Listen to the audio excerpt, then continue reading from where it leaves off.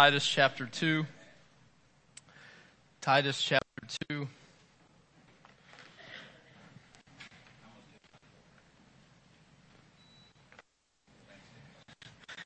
And we're going to continue in this little series I started a couple weeks ago called Home Sweet Home, where we're looking at a short letter Paul wrote to a young evangelist, church leader named Titus. And where we see in this, what we see in this letter, we can also see in a healthy, thriving, godly, Christ-centered, biblically based church today.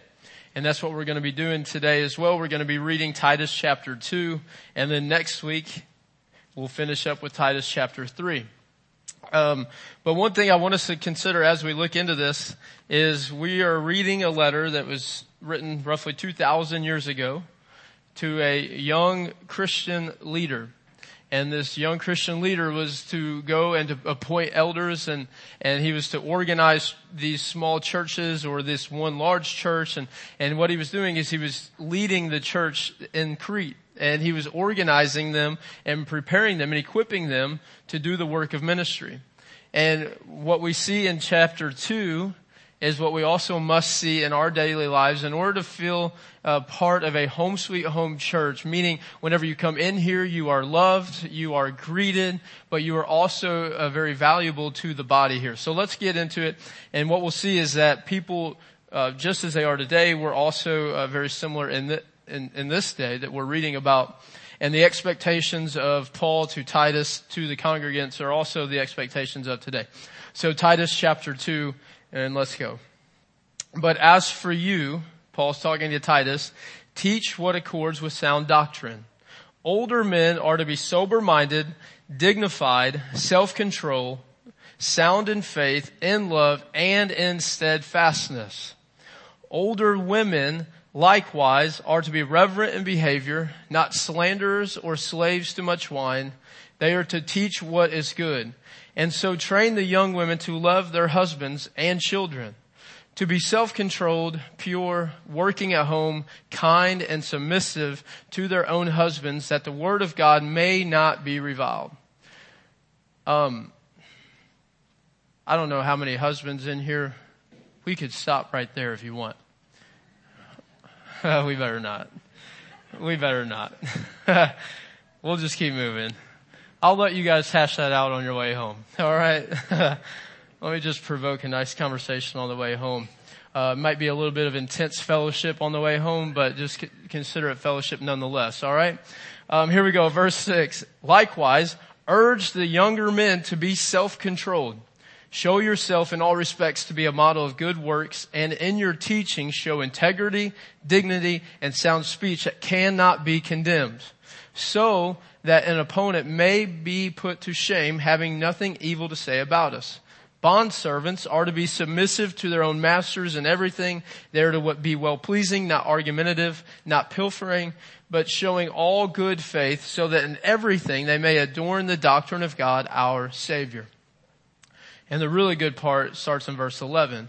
For the grace of God has appeared, bringing salvation for all people, training us to renounce ungodliness and worldly passions, and to live self-controlled, upright, and godly lives in the present age, waiting for our blessed hope, the appearing of the glory of our great God and Savior Jesus Christ, who gave himself for us to redeem us from all lawlessness, and to purify for himself a people for his own possession who are zealous for good works. He goes on to conclude this section with, declare these things, exhort and rebuke with all authority, and let no one disregard you. So we see two big things in the first 10 verses there.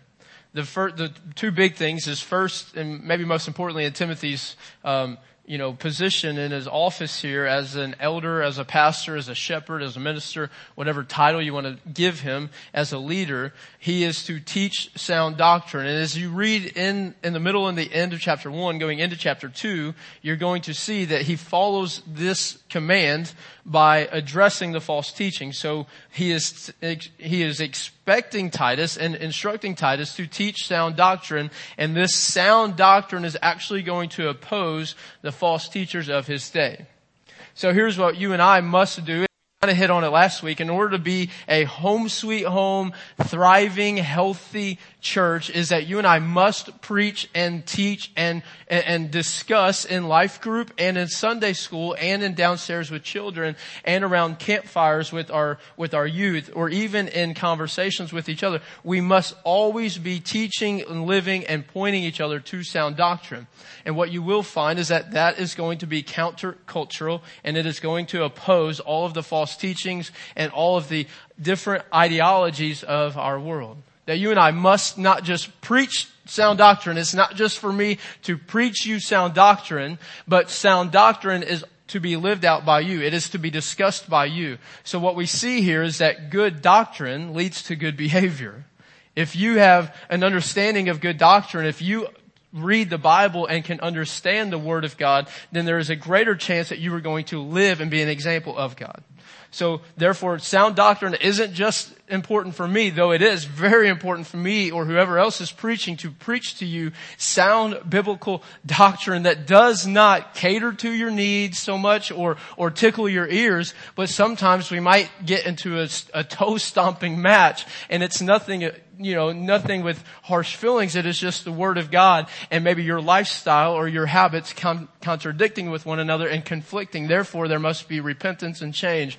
But sound doctrine is also to be lived out through you, through all of you. Because in part 2 of this first 10 verses, we see Titus instructed in how the congregants are to live. They are to live in obedience to God and His Word. And we see 5 categories. We see older men, older women, younger men, and bondservants. So you might be asking, well, how do I know if I'm old or not? I'm not answering that. All right. Maybe for the guys I will. But for the ladies, I'm not going to answer that for you. Now here's what I will tell you. If you might ask, well, am I considered older or am I considered younger? Let's just say if you are sitting next to someone younger than you, you're an older man or woman. If you are sitting by someone that is older than you, in that case, you are considered the younger man or woman. But what Paul is trying to teach Titus is there's got to be order and there's got to be structure within the church. And what he's really wanting to do is he's really wanting to see the older, elderly congregants, the older, longer tenured Christians, the more seasoned folks, to truly take younger Christians under their wing and show them how they are to live holy, upright, disciplined, self-controlled lives. What Paul is really wanting Titus to do is almost in a way prepare these older Christians, because here's what happens, and I'm not saying it's happened to me, but I hear it a lot. Who here has ever felt like you've gotten older in your faith, you've been following Christ for a long time, you used to serve in a very mighty way in the church, and then over time, as you get older, as you get slower, as your body starts to ache more, you might feel as if, well, I really don't have a place anymore. Well, I really don't know how to serve anymore. Guess what? You do.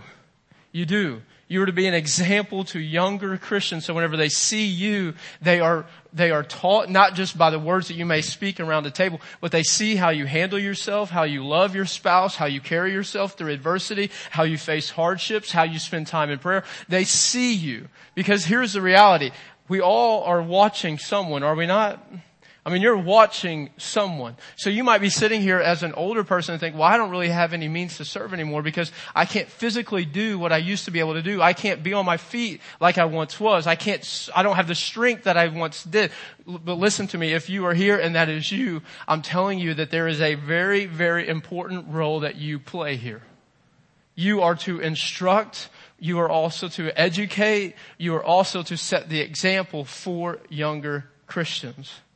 And if you are a younger Christian here, man or woman, I hope and I pray that you find someone here, or you find many people here that you can look up to that are true embodiments of God's love, God's mercy, God's grace, and His Word. And whatever you do is whatever you find that person or those people, you try to imitate them.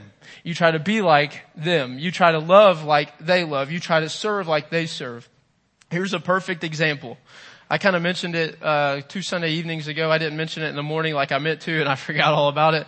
But I remembered, Adam. I remembered over the last 2 weeks. I didn't put it in my notes for today, but I remembered what I wanted to say, and I didn't. Whenever you pull up here to park your car, who is the first person you oftentimes see? Chad. Chad Govro. How old are you, Chad? 83. And guess what? You don't just see him whenever the sun's shining and the blue skies and it's 72 out. You see him when it's 32 out, or you see him when it's 102 out. And what you might not see because you're just pulling around the church and you're going to park your car, but I see it because I'm walking from one building to the next, or I'm coming in early, or I'm late for that and I'm over here. But what you might see is that whenever it's raining, he's parking you and he's moving to your neighbor next to you, and then he's running in here so he could dry off. And whenever you might not see it whenever it's really, really hot out and everyone's miserable whenever they get out of their cars. He's running and he's parking you, and he's got some younger men that help him. But what he's doing is he's running inside to get a drink or to cool off for just a moment. And what he's doing is he's setting an example for all of us that it doesn't matter how old you are. If you have an ability or a need is there and you can meet it, you can meet it. But what Chad doesn't do is get to that point of his life where he says, hey, look, I've been there, I've done it, I'm out of the game. He says, no, there's a need. And then he instructs Logan or Michael or whoever else is parking cars, Jared. He's probably just, giving them life wisdom, or he's just giving them, maybe godly counsel. But what you see is the most marvelous thing that I get to see whenever I walk out of the house and I come over to here is to see Chad Govro laughing, hitting the back of somebody really too hard, and hugging them and grabbing them in there, and he's holding them close. Why? Because he is showing younger men how to live for the Lord. And it's such a subtle, practical way. Parking cars. Or you can look at our ladies who clean our church week in and week out, who are here faithfully to come here. And I'm not going to ask them their age, because I was always raised and never ask women their age. You just ask them their weight. No. You don't ask them their weight either. Sorry, I got carried away. But we have a few sisters that come in and clean after every service. Every Sunday they come in and clean. And if you were to look at them cleaning now, they don't clean, and I'm not making fun of them, but they don't clean as fast as they did 6-7 years ago. Why? Because they've gotten older, just like you and I all have. But guess what? They continue to stay. They continue to serve. And they continue to show people that, hey, if there is a need, someone has to do it. And if you have the ability to do it. And I use these as examples of people that might feel as if their duty is almost irrelevant, but they're not. So regardless if you're helping park cars, regardless if you're sweeping or vacuuming or emptying the trash or fighting with the basement door to take the trash out, regardless what it is that you're doing, and if it's so small to you, I'm telling you that you are setting an example to someone. You are setting an example. So I want us all to just realize whatever you're doing in whatever capacity you're doing it, whether you have a platform or a desk or not, you are setting an example to someone, and someone is watching you. And you are watching someone else. So you and I are always to teach someone else how to live for the Lord. And why do we do this? So Paul writes all of these instructions that older men are to be sober-minded, dignified, self-controlled, sound in faith, in love, and in steadfastness. Older women are likewise to be reverent in behavior, not slanderers or slaves to much wine. They are to teach what is good, and so train the young women to love their husbands and children. He goes on to write, and I just read it, to be self-controlled, pure, working at home, kind and submissive to their own husbands, that the word of God may not be reviled. Likewise, urge the younger men to be self-controlled. That's probably the most difficult verse in all of that. Young men to be self-controlled.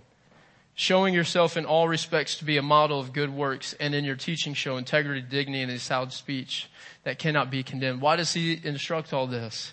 Why is this actually important? It is important that you and I find order in our lives, and we see church order, and there is a way to do this life as Christians. Why is that important?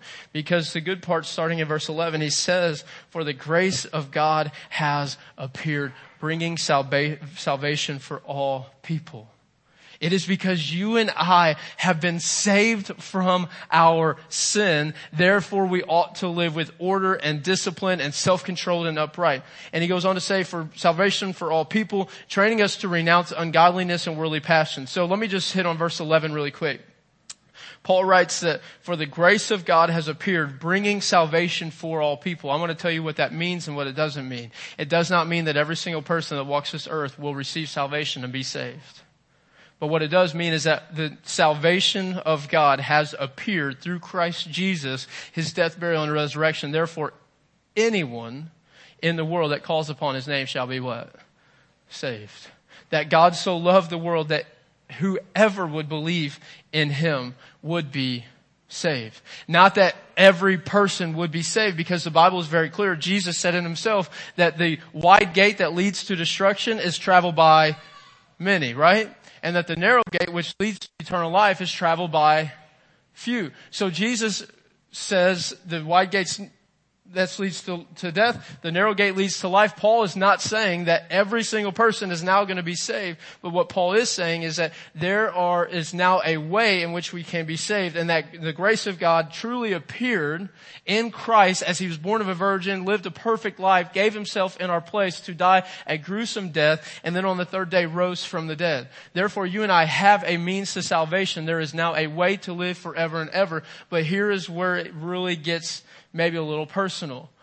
Are you truly living for God now, or just anticipating the moment in which you see him face to face? Because if we are not careful, what we will do is we will spend the rest of our lives wandering around life, living however we want, and then think, well, whenever I get old, or whenever I get to that point of life, or whenever I find myself on my deathbed, I will call upon the name of Jesus and ask him to forgive me, and I will receive this eternal life. What Paul is actually instructing Titus here, is that you and I are to do this, and we are to live, as he goes on to say, training to renounce ungodliness and worldly passions, and to live self-controlled, upright, and godly lives in the what?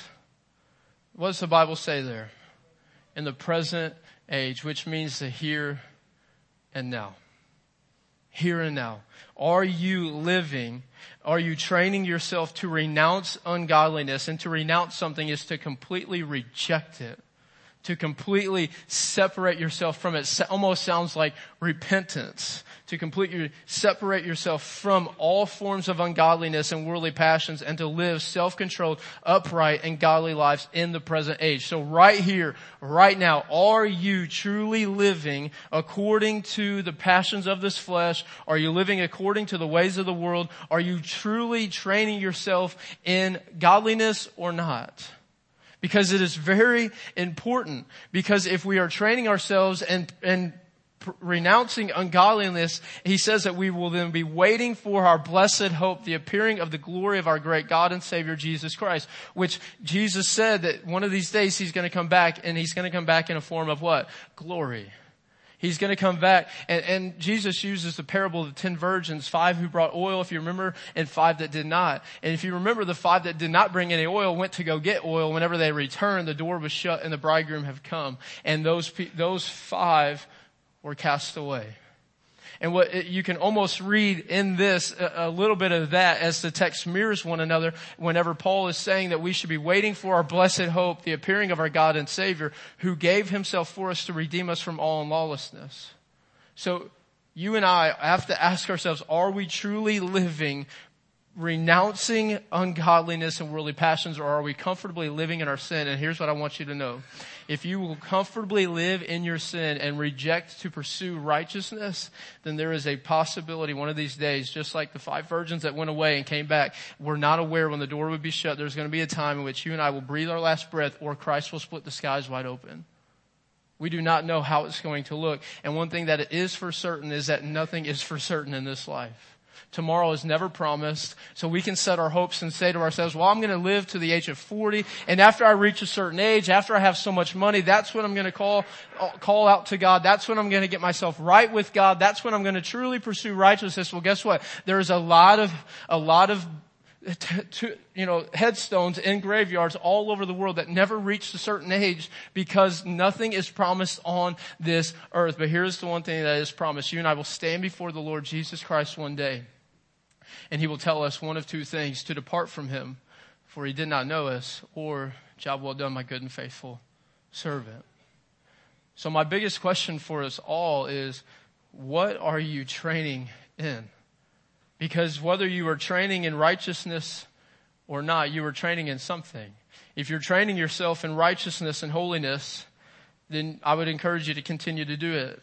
But if you're training yourself in just comfortably living in sin and not truly renouncing ungodliness and worldly passions, then I would plead with you to repent of your sin so that you could fix what is broken in your life by the grace of God through the blood of Jesus Christ, and that you would find redemption.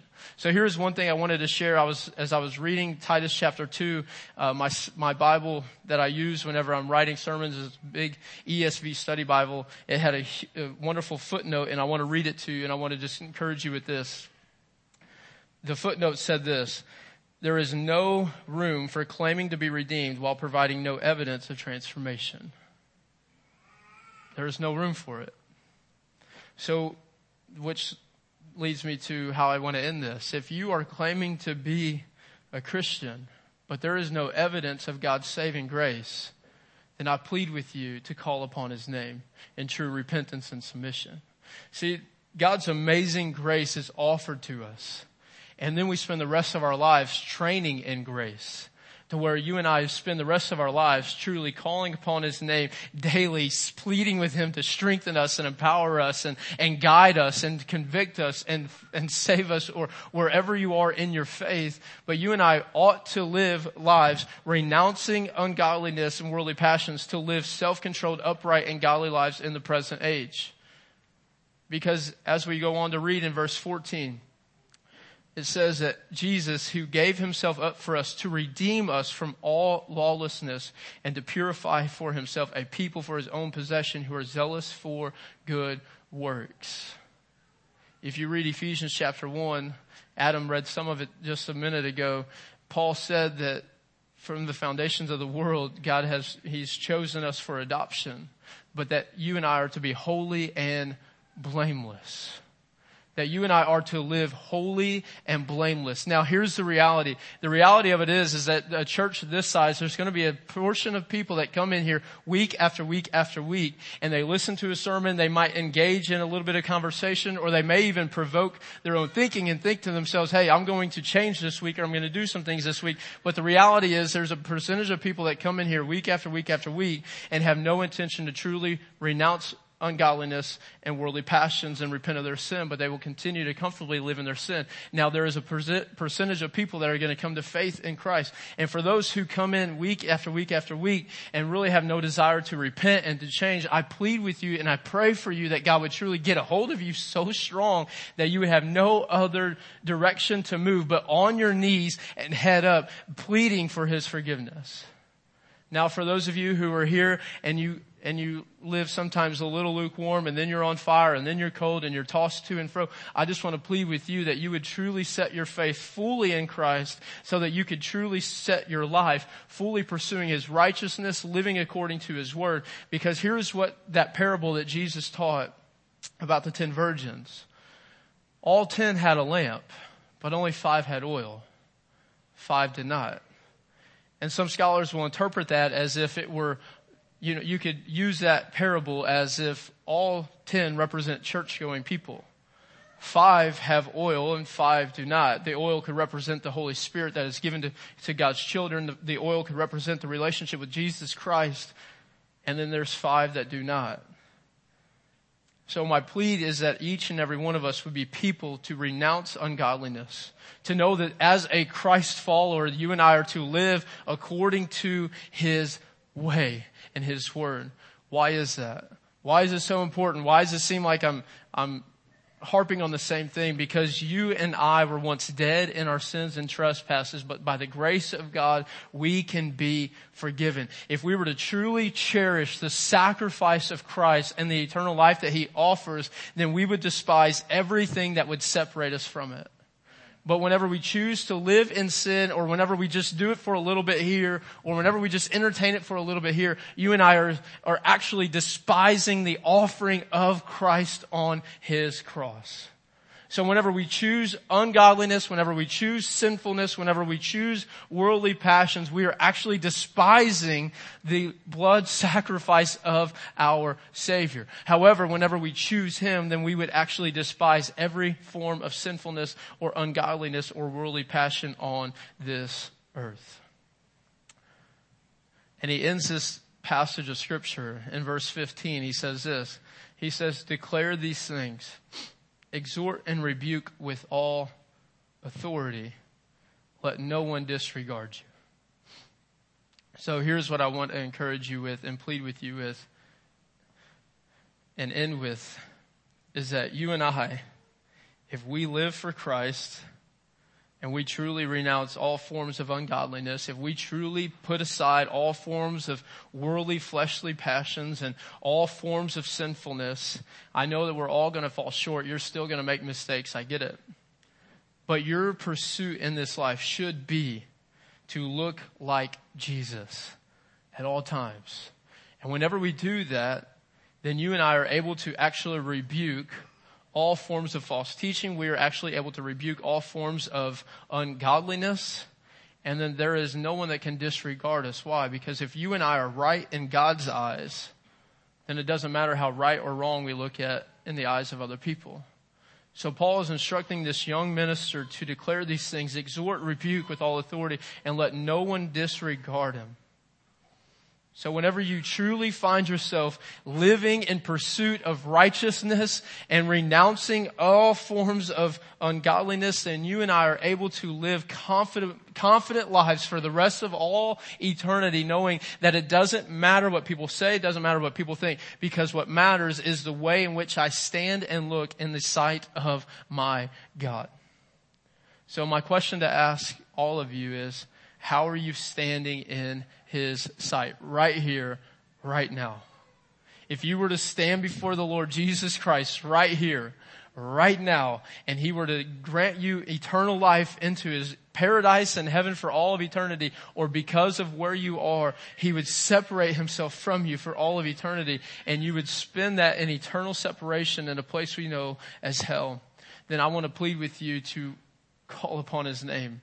I want to plead with you, if you are living in ungodly, worldly passions right here, right now, and you know that the lifestyles that you are living in and the habits that you find yourself in are not pleasing to His name and actually contradict His word and His way, I want to plead with you to call upon His name and repent of those and to truly renounce them by rejecting Him altogether and turning away from them and pursuing Him. And if you are here and you have no idea where you are, you're like, man, I don't know. I'm doing this. I'm living like that.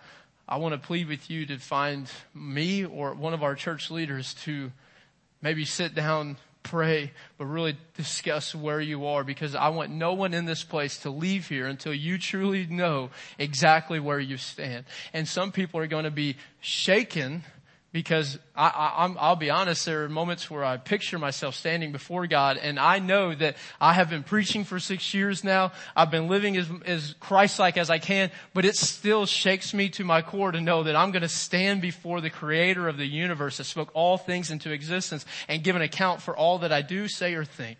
It shakes me a little bit, because I know, as faithful as I, might be to the Lord, as much faith that I have in Jesus, and as saved as I know I am by the blood of the Lamb, it still shakes me that God's going to view me one day, just me and Him, just as He is with you. Now, the good thing is He's going to view me through the lens of Christ and His blood and His sacrifice and the mercy and the grace. But if we do not have the imputed righteousness of Christ to cover ourselves with, then every bit of who we are is exposed before the Lord, and then we will be held accountable to it. So my question for us all is truly, where do you stand with God right here and right now? Because as we know, tomorrow is never promised. So if you are here today and you are aware that you are living in ungodly, worldly sinfulness, I plead with you to truly repent of it and leave it behind. If you're here today and you are training yourself up in godliness, I encourage you to keep moving forward, to continue in pursuit of His word and His way. but that you and I ought to live with order because Christ died for us to redeem us, to set us apart from the entire world so that we would be holy and blameless before him. So how do we look standing before him right now? Let's pray.